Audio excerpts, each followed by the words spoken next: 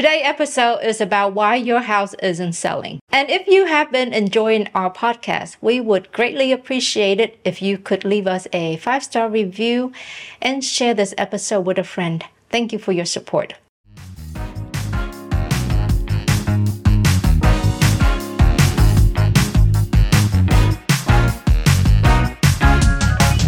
You are listening to the Real Estate Ballers Show. I'm your host, V. Lee. This is the show where I interview upcomers, doers, and ballers of the real estate investing world. I want to bring you real-life lessons and takeaways so that you can make smarter decisions about investing in real estate and accelerating your real estate businesses. The purpose is to help you to reach your financial freedom in real estate investing faster. So there is a saying, you make money when you buy. While that might be true, you don't get to collect the money until you sell. So the sooner you sell that investment property, the sooner you get to collect your profit. So does this sound like a situation that you are in? You have bought your investment property and you did the work to get it ready and your house is live on MLS and you're sitting here twiddling your thumb, waiting for offers, and 1 week goes by, 2 weeks, 4 weeks, and then months go by, and your house still has not sold. Uh-oh, what's now? Well, if this happened to you, relax. It happens to all of us. But really, the truth is, I hope that if you got to this point, I hope that you bought the property with enough margin so that you can afford to hold it for longer than you wanted to or had to.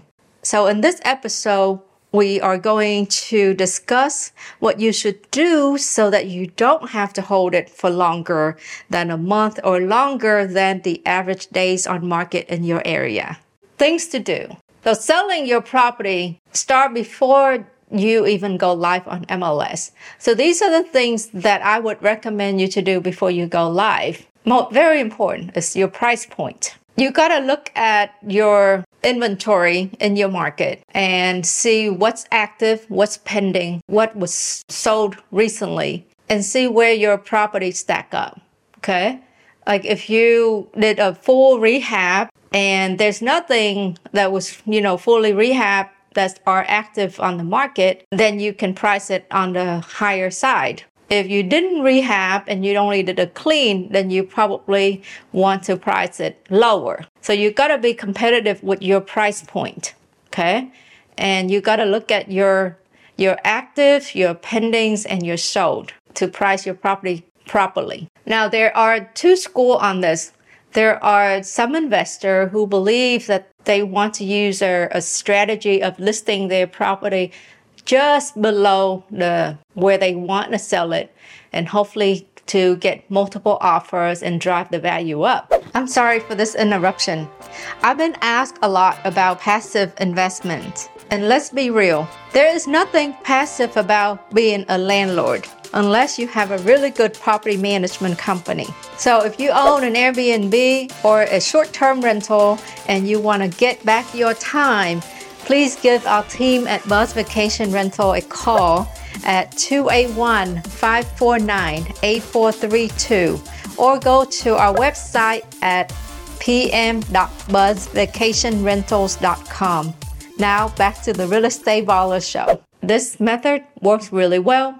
It takes a lot of work. It takes a lot of preparations, and I'm not covering that today. But price point is very important. So start with pricing your property properly. So once you got your price point down, next is your real estate agent. Or do you have a strong and aggressive real estate agent? Does your agent know and understand how to work with investors? Does your agent understand the FHA anti-flip rule? Because if you haven't owned a property for more than 90 days, you can't accept an FHA offer. So your agents need to know these things and need to know how to work around these things or how to guide the buyer in the right direction. Do you have good pictures of the property? I always take professional photos, whether it's a fixer-upper or a full rehab property.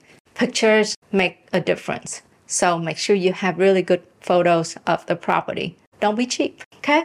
And this should come first, good property. Is your property ready? If you did a full rehab on it and you're gonna retail it, did you get it professionally clean? Did you remove all the debris in the yard? Because often, I would come up to a property and I see paint on the grass. Did you tidy up outside to have good curb appeal? I would recommend to do landscaping, right? But if you didn't do new landscaping, make sure you tidy up what you got and not having high grass or overgrown bushes, any of that. So do landscaping.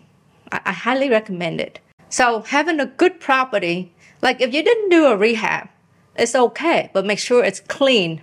Make sure that if it stinks, remove the stinks. Because nobody want to walk a stinky house, okay? That's probably the number one driver to drive people away from your property.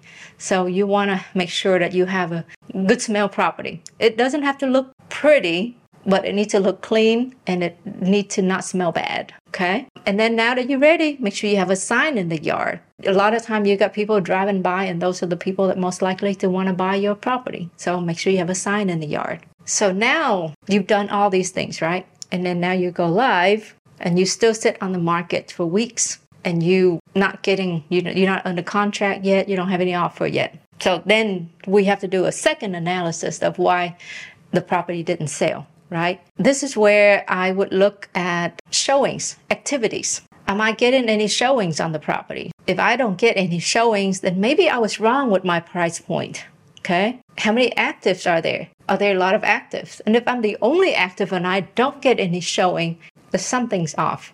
Like what you hear so far? Make sure you never miss another show by clicking the subscribe button now. This podcast is made possible by listeners like you. Thank you for your support. Now, back to the show. If I look at actives, I look at pending, I look at sold. Now, if there's like 30 active and 1 pending and 2 sold in the last 12 months, then the market is lower. So you got to be realistic with what's applicable in your market.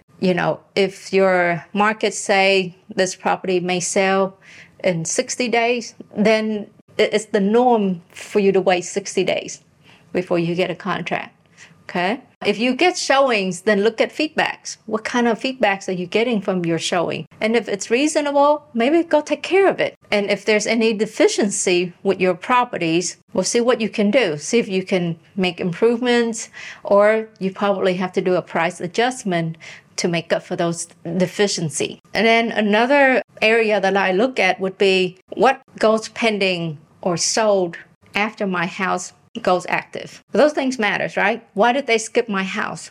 Did all the one that go pendings, did they look better? Was it priced better? Why did my house not go under contract?